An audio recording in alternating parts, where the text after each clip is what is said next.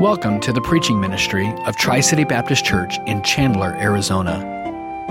Our desire is that God would be magnified through the preaching of His Word, and that Christians would be challenged, strengthened, and edified in their personal walk with Christ. I'd like you to turn with me to Revelation chapter 1, and we'll begin there tonight in Revelation chapter 1. We do have a handout. I hope you have a copy of that handout. As a teacher, I can hardly do anything without a handout. This will hopefully help us stay organized. And the title of my message tonight is Applications for the Church from the book of Revelation, specifically chapters 1, 2, and 3. And the PowerPoint, hopefully tonight, will give us the answers so we can all stay organized together. Let's look at Revelation chapter 1, and I'm going to begin reading in verse 1 and read down through verse 3. And the first blank that we're going to fill in there is this question: blessing comes when we read, hear, and do what? With the messages from the Lord. This is the revelation given to the Apostle John on the Isle of Patmos. Of course, the Apostle John, John the Beloved, who walked with the Lord for 3.5 years. The Lord gave him this revelation, we believe, sometime in the last decade of the first century, somewhere between AD 90 and AD 100, when he was suffering there for his testimony. The revelation of Jesus Christ, which God gave him, Christ, to show his servants, literally his slaves in the original, to show them things which must shortly take place. And he, God, sent and signified it by his angel to his servant John, who bore witness to the Word of God and to the testimony of Jesus Christ and to all things that he saw. And here's a promise of a blessing. Would you like a blessing tonight? I want a blessing. What do I have to do? Blessed is he who reads and those who hear the words of this prophecy, and that's not enough. Let's not stop there. And those who keep those things which are written in it, for the time is near. Now the word keep there, of course, is the answer to your first blank in our translation. That word is translated keep. If we're talking about a command, the word keep means to obey. But there are a lot of things in this book that are not commands, right? There are actually not that many imperatives in this book. There are some, especially in chapter 2 and 3. However, a lot of this is prophecies about things which must shortly come to pass, as he said in verse 1 and 2. How would you keep the vision of Christ in chapter 1 to fall down and worship him as he's presented there?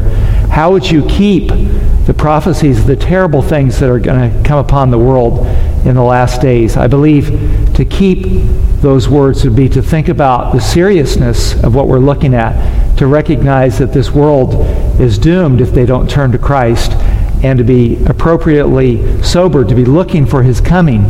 Blessed are they who read and hear the words of this prophecy and keep those things. We're talking about treasuring them up in our hearts. We're talking about digesting that spiritual food and letting it get down deep in our souls. And then your second point there, the point of the prophecy was not just to know what will happen, right? We're not talking about merely information. Most of the prophecies in the Old Testament, some of them we don't, if we try to understand the chronology, we can't quite figure it out. That's not the point. The point is to change our behavior, to call people to repentance, and to change our lifestyle. So the point of prophecy primarily is to change me based on the information that's given there. That's your second blank. Hopefully I'm not going too fast for you.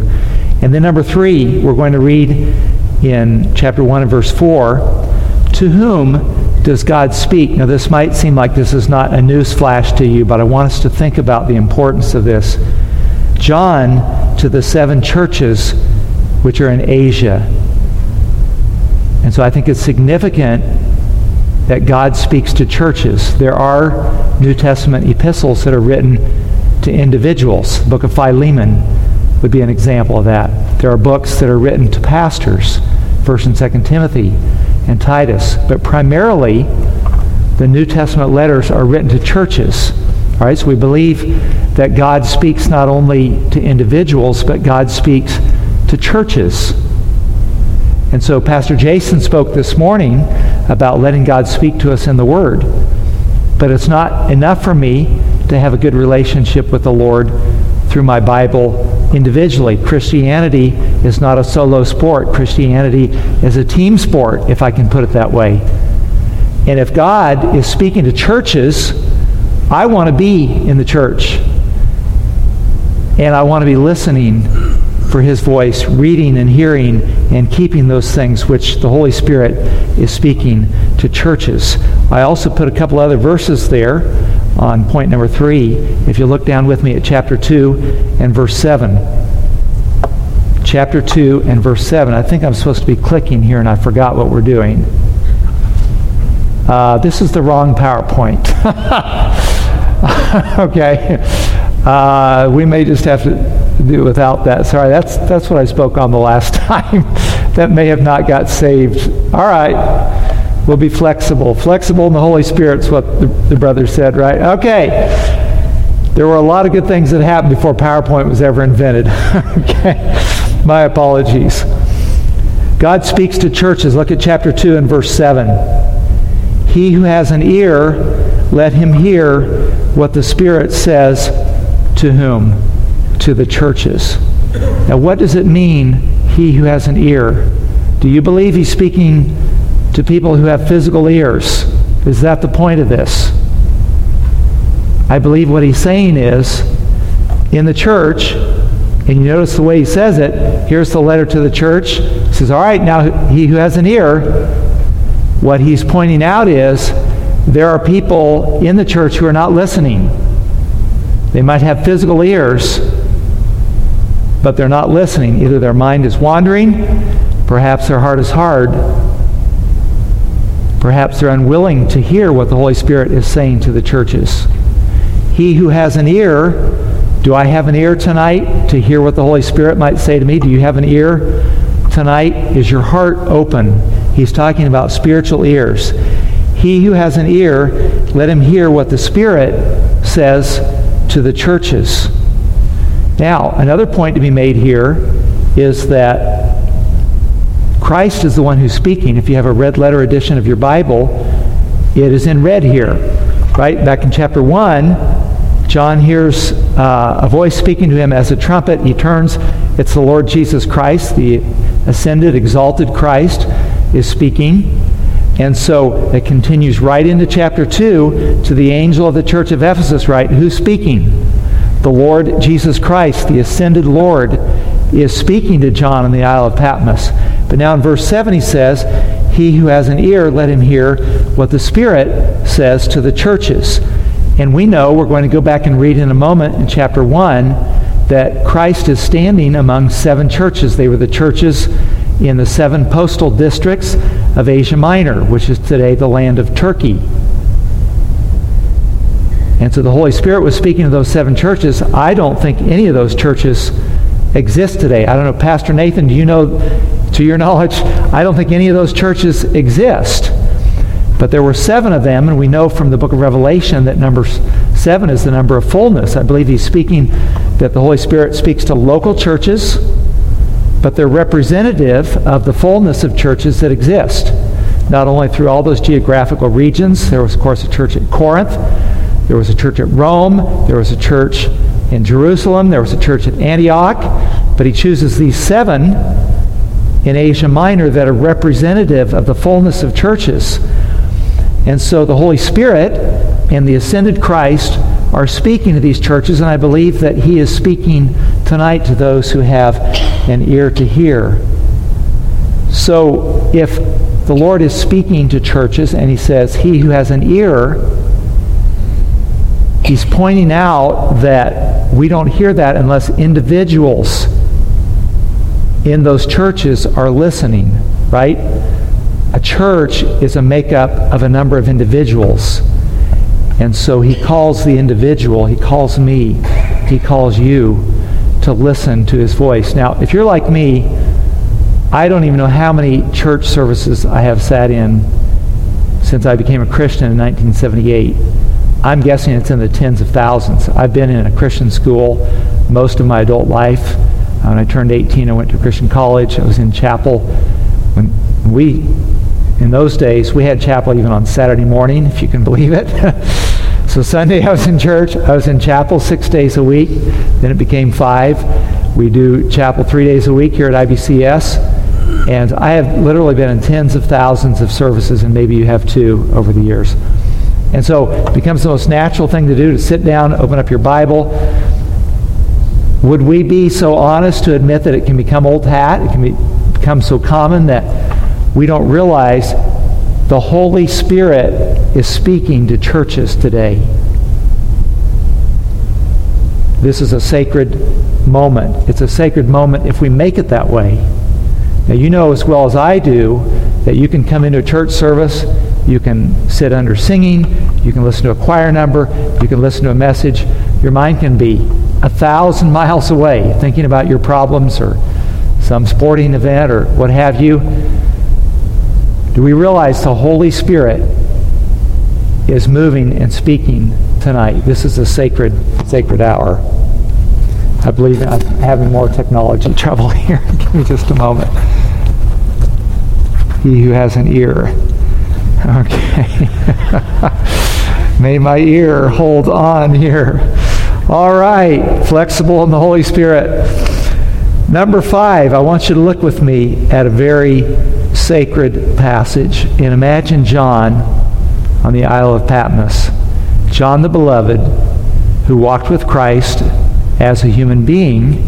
Not that John was a human being, but Christ, as the Son of Man, was a human being. He walked with those apostles for 3.5 years. The Last Supper, John the Beloved leaned back his head on our Lord, on his chest as they were eating there. He was the one to whom Peter said, "Hey, John, ask him, who is it that's going to betray?" So he's leaning back on his head. He knew him in a very common fashion. Now John on the Isle of Patmos shares this, verse 9 of chapter 1. I, John, both your brother and companion in tribulation and in the kingdom and patience of Jesus Christ, the endurance of suffering for him. I was on the isle that is called Patmos for the word of God and for the testimony of Jesus Christ. He's a prisoner. He's suffering for the Lord.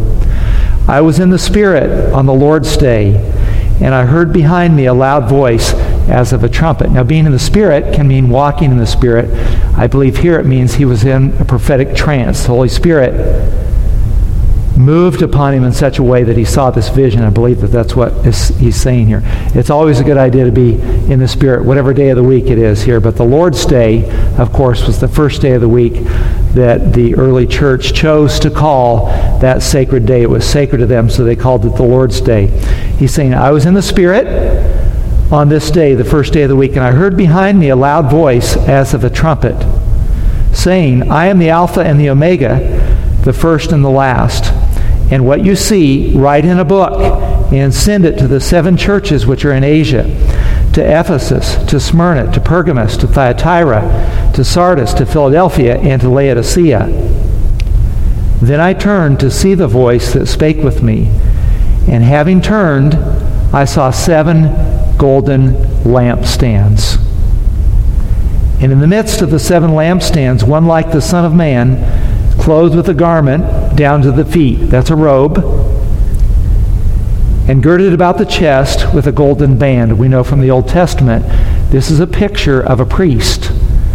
And we know that our Lord is a high priest, and today ascended and exalted in heaven. The book of Hebrews tells us that he intercedes for those who believe in him. And so today he stands in priestly role, and this pictures him in a priestly role, but he's not like any earthly priest you ever saw. He's standing among 7 golden candlesticks. He's girded about the chest with a golden band.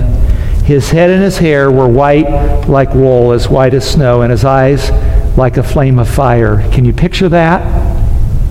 Now, I went online to try to find some images that I might share on a PowerPoint, and every one that pictures some kind of a picture, it's like you can't even capture it. It almost feels blasphemous. And if I was an artist, I couldn't do any better. It's the idea that you cannot capture this.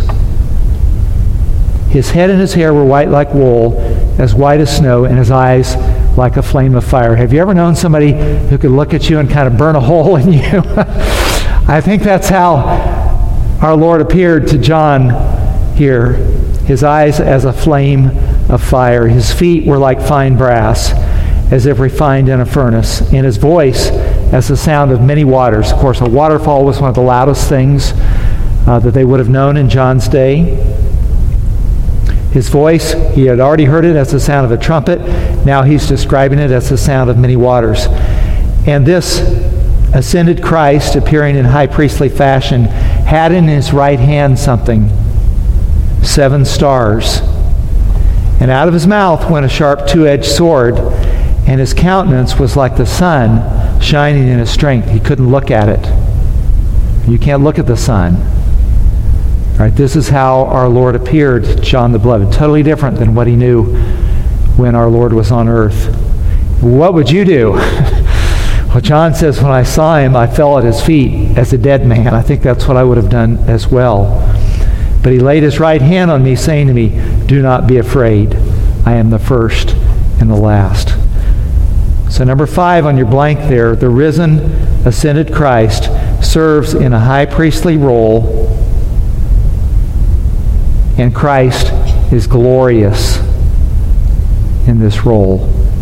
So when we picture our Lord today, we shouldn't picture him as you so often see him pictured as a man. We should picture him in this high priestly fashion.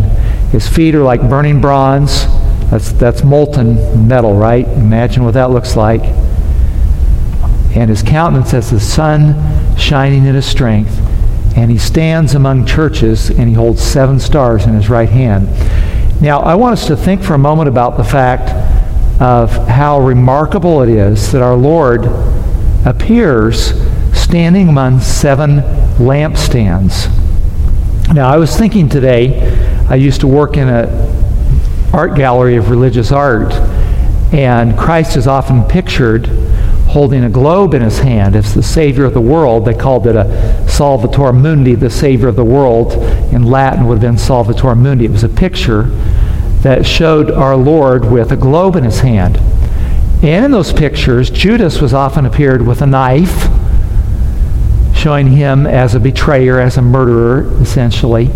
And Peter was often pictured with keys in his hand as the one who held the keys of the kingdom. But here our Lord chooses to appear among 7 golden lampstands. What are those lampstands? We know from verse 20 that those lampstands are churches, and they're golden. And what does that communicate? It pictures that there's great value in the church. Now, if you know yourself, I think of myself, I think I have such feet of clay. And you do too. How amazing is it that Christ pictures the church as a golden lampstand? We're gold to the Lord. But our value is not in what we are in ourselves, is it? The apostle said, we have this treasure in earthen vessels. Why? Earthen vessels, to them, that's like peanut butter jars. You wouldn't put the most precious thing that you own, ladies, in a peanut butter jar. You'd get the china out, right? Serve that on Thanksgiving dinner. You pull out the china because it's a special occasion. You want to present that in a good way. And Paul says, we've got the treasure of the gospel in peanut butter jars, earthen, clay pots, so that the glory is not in the container. The glory is in the gospel. We are not golden because of ourselves. Do you feel golden? We're golden because the light of the gospel, which can bring people to eternal life, is in us because we know the gospel and we have the ability to share the gospel. The church is a golden lampstand. I also want to share a more mundane illustration. I have a friend at our church back in South Carolina. When we took pictures for the church directory, he wanted to appear with a trumpet in his hand. Because, why? That was part of his identity. He was a great trumpet player. He had a doctorate in trumpet performance. And when he went on those high notes, you couldn't hear anything else in the church except that trumpet. Well, if I could do that, I would want part of my identity to be that as well. So when you looked at the church directory, you saw him with a trumpet in his hand. That was part of his identity. You could say he was Mr. Trumpet in our assembly. All right. Think of all the ways that our Lord could have appeared. And later in this book, we're going to see him presented as a lion, the Lion of the tribe of Judah.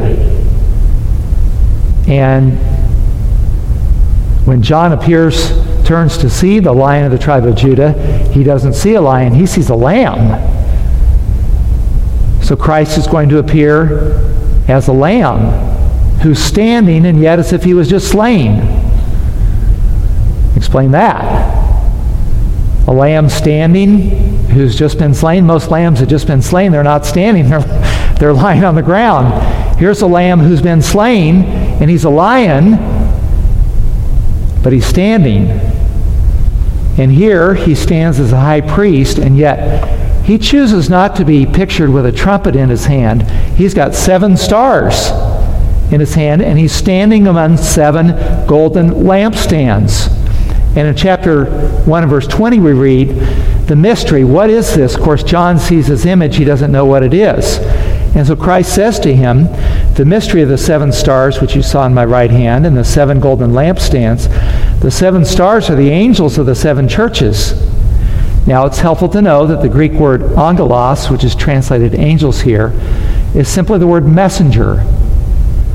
And so an angelos, whether it was a divine being, the angels which God created, that we speak of as angels, whether that's that divine messenger, he makes his messengers as a wind, it says in the book of Psalms, or whether that angel is a human messenger, that word means a messenger. So the mystery of the 7 stars, which you saw in my right hand, the 7 golden lampstands, the 7 stars are the messengers of the 7 churches, and the 7 lampstands, which you saw, are the 7 churches. Now look at chapter 2 and verse 1. Remember, Christ here is speaking to whom? He's speaking to John the Beloved, the Apostle John, on the Isle of Patmos, and he says, this message that I'm giving you, I want you to give it to the messenger of the church at Ephesus. So who is this? Is this a divine being which is invisible? Is it what we would call an angel? Or is it a human angelos? Is it a human messenger? Well, John is supposed to give this message to the angelos at the church of Ephesus. Well, does a specific local church have an angel? Does Tri-City Baptist Church have an angel? The Bible tells us that children have an angel, right? He says, you better be careful the way you treat a child, because their angels behold the face of their Father in heaven. What he's saying is, the angels of a child, they're right around the throne. They're not way back in the pack. They're right up there where they behold the face of the Heavenly Father. So they have their own personal angel, we would conclude from that. Guardian angel. Does a local church have a guardian angel, or is this speaking about a human messenger? Well, if you were John and Christ gave you this message to give to the angel, and it's a divine angel, like, how would you do that? How would you go find the angel of the church of Ephesus? All right, the messenger of a local church is the pastor. He's the one that gives us a message that God speaks to, right, during the week, and then on the Lord's Day, he brings us a message. That is a pastor of a local church. And there was a pastor at Ephesus, there was a pastor at Thyatira and at Smyrna and so forth. And what this is telling us is that the Lord speaks. I don't mean he gives an audible voice or inspired message, but he speaks to the pastor of a local church. And I remember when I discovered this, when I was at our church in Oklahoma, and I'm looking at this and I'm thinking, I desperately want to hear what my pastor is going to say to me on Sunday. If God is speaking to the messenger of a local church, and that's my pastor, that doesn't mean he's perfect, doesn't mean he's inspired in everything that he says. It does mean that God, the Holy Spirit, is speaking to that man, and God speaks to a church, and I want to know what God is saying to him. I want to be there and hear that message, and I don't want to go home on Sunday dinner and cut up my pastor's message with my turkey. You know what I'm saying? You want to go home and be critical. He should have said this, and I didn't like the way he said this, and I didn't like the choir number, and you're taking the messages that God gives to the local church. You're not listening. When we think like that, we're not listening to what the Holy Spirit has in that sacred moment through the messenger at the church of Ephesus or the church of Tri-City Baptist Church. Look down with me, please, at chapter 2 and verse 7. He who has an ear, let him hear what the Spirit says to the churches. How does the Spirit speak to the churches? Through the pastor, through his word that he's written. And so we reverence the messages that our pastors give us, don't we? All right? We don't see them with their feet of clay and with their flaws at that time, do we? We reverence the word and the message that's being given through them. So number 7 there, the ascended Christ stands among churches. And chapter 2, verse 1, I want you to notice with me, these things says he who holds the 7 stars in his right hand, who walks in the midst of the 7 golden lampstands. All right, so first we saw him standing among 7 golden lampstands, which we now know to be the churches. Now it says that he's walking in the midst of the 7 golden lampstands. Well, to stand among them is one thing, that's great enough, but now we see that he's walking among the churches. What would that communicate to you? He's walking, he's moving among the churches. He's saying, if you've got an ear, listen to what the Holy Spirit is saying to the church. And the Holy Spirit is moving among this local congregation at this time while I'm speaking. Not because of me, but because this is the Word of God. He's moving. And those who have an ear to listen to the Holy Spirit's voice, I don't mean an audible voice, you know what it is to have the Holy Spirit speak to you. This sacred transaction is going on as we speak. And we trust that God the Holy Spirit is ministering to us through His Word. He's walking, He's moving among the churches. Now, you read chapter 2 and 3, you read about those churches. Were they perfect churches? Absolutely not. Were they golden in the mind of God? They were golden, not because of their perfect humanity. They weren't. They were very flawed. You read some of them, you think, if I was in that church, I'd leave that church. I would separate from that church. I wouldn't have my youth group have an activity with the youth group of that church. There are terrible things going on in those churches.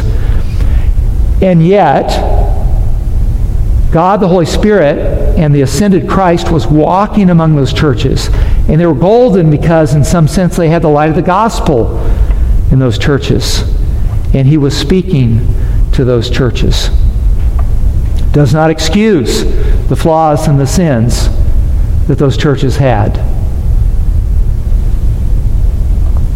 Number 8, we are lampstands. What does a lampstand do? A lampstand has one main purpose. It doesn't make music, doesn't feed you, doesn't make coffee, as good as all those things would be. It gives light. Now, how many ways could the Lord have pictured the church? Other passages, we are the bride of Christ. In other passages, we are the temple of God, Ephesians chapter 3 and chapter 2. It's a building in which a deity dwells. It's a temple. In other passages, we're the body of Christ, but here we're pictured as a lampstand to give light. How are we doing on light giving? What does it mean to give light? When's the last time you shared the light of the gospel with someone? Now, your main role in life may not be to be the words on the sign which shares the gospel. Maybe you're a screw on the post that holds up the sign that gives the gospel. However, if we are lampstands or part of a lampstand, I believe that we ought to be giving the light of the gospel every opportunity that we have. And we could say, well, I'm not gregarious and I don't know all the answers and I'm worried if they ask me a question. And, well, If we're fishers, if we're following Christ, He makes us fishers of men, right? We don't have to be perfect. We have the light of the gospel in us. Let's share that light in every way that we can. We are lampstands to give light. Number 9, the ascended Christ holds the messengers of each church in His hand. In some sense, the ascended Christ holds Pastor Endine in His hand. When you hold something in your right hand, you have a sense of control, you have a sense of protection. When I want to do something, I put it in my right hand. I don't put it in my left hand, right? The right hand is the hand of power, the hand of strength, the hand of ability. You're going to use that pastor. And number 10, as I've already said, the messenger of the church, this has to be referring to the pastor of that local church. Number 11, the ascended Christ, through the messenger to a church, speaks these things. Now, if you read chapter 2 and verse 3, I'm just going to summarize the kinds of content that our Lord gives to these 7 churches in Asia Minor. Most of these churches receive some form of commendation. And our Lord is good to commend us when we do right. But there's a mixture. He also gives encouragement. He also gives rebuke. Most of these churches receive some form of rebuke. He also gives calls to repentance and promises to overcomers. I want to camp on this idea of repentance for just a moment, and you can do a search and find out 4 of these 7 churches the Lord calls to some form of repentance. But what is repentance? Repentance is changing my mind. When I was an unsaved junior high student, I was a shoplifter, something for which I'm ashamed. I stole many things. And finally, I got tired of getting caught and got tired of getting in trouble, so I quit stealing. But that's not repentance. That's getting tired of the consequences. When I got saved and I stood at a cash register and somebody gave me more money back than I should have gotten, I said, actually, you gave me too much money. I gave it back. I felt this overwhelming sense of joy. And I realized God had changed me. My heart was different. I'd been reborn. I had repented of my sin. There was something that happened deep in my soul. So repentance is to change our mind. Now, if my purpose is to be a lampstand and I'm not reaching out to people and sharing the gospel, I need to repent. What does that mean? Well, I can sit here and I can say, I need to be a better soul winner. That's acknowledgement, but that's not repentance. Repentance is changing your mind. How am I going to go about soul winning? Well, I better carry a New Testament. If I don't have a New Testament, how am I going to share the gospel with somebody or a gospel tract? If I'm changing my mind about being a testimony, I'm going to begin carrying a New Testament. I'm going to carry gospel tracts in my car. I'm going to say, God, I'm afraid, I'm ashamed, I'm embarrassed, I'm a little nervous, I don't know what to say, but help me to be a testimony. That is repentance. It may not be perfect, may not happen overnight, but repentance is changing my mind about what God asked me to do. What is the Lord touching your heart about tonight? Is there anything that I need to repent about that you need to repent about? Probably the first thing that comes to your mind is the primary thing that the Lord wants you to repent about. Now, you may have been a Christian for decades. When we're little kids, we are kind of in change mode and growth mode, right? But when we're middle-aged or older, we're like kind of arrived and done the adult thing, and now I'm approaching retirement. It's like I'm not in repentance mode. I'm not in growth mode. But God, to this day, calls us to repentance. And the Lord promises things to overcomers. God wants us to be overcomers and have victory. And number 12, this only happens if individuals in churches respond. Could you be a light like the Apostle John? Well, you think of him as a great apostle, right? He was boiled in oil for his testimony, church history tells us. I don't think I could do that. I know I couldn't do it in my own strength. But I want you to think back about the Apostle John when he was on earth, the sons of Zebedee, the sons of thunder. And of all things, John and his brother James went to Christ and said, hey, we have a request. Would you mind if in the kingdom, when you're reigning, could we sit one on your right hand and one on the left? That'd be okay? Like, how embarrassing. When Mark wrote his gospel, I can see John going to him and saying, Mark, why did you have to put that in there? That is so embarrassing. Like, you ever think of something you said and just wish you could crawl under a rock? Like, how could I ever say that? He actually wanted to be first and second in the kingdom. Like, that doesn't sound like apostle material to me. Does that sound like a great Christian leader to you? But look at him in AD 90 on the Isle of Patmos, getting this vision, this exalted vision of Christ, and he's lived his whole life as a testimony. He's willing to die for the Lord. He's suffering for the Lord. It's like, how did that happen? That happened because this man listened to Christ when Christ spoke to him. And when he came and asked, can I be first and second in the kingdom? He said, listen guys, to be great in this earth, it's not to be promoted. It's to be a servant. You want to go up? Go down. It's the servants. For even the Son of Man came not to be ministered unto, but to minister. And John listened to that. And John repented. He changed his mind. There came a day when he was so embarrassed that he and his brother had said that. Maybe James put him up to it. I don't know. Well, his own mother came to the Lord and said, hey, can my sons be first and second in the kingdom? So, okay, it runs in the family. That doesn't excuse it, right? My point is, John responded. He listened to what the Holy Spirit said to him. And that's how a great servant is made. And we can be one of those people that listen to the Holy Spirit.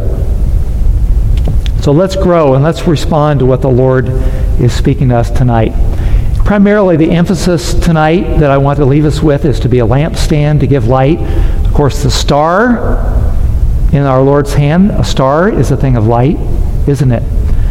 And I have asked a couple of our men, Brother Jason Stinson and Pastor Nathan, to come. Pastor Nathan's going to come first and come to the platform and lead us in prayer that we will respond to the Holy Spirit and that we will be the light that our Lord wants us to be. Let's pray together.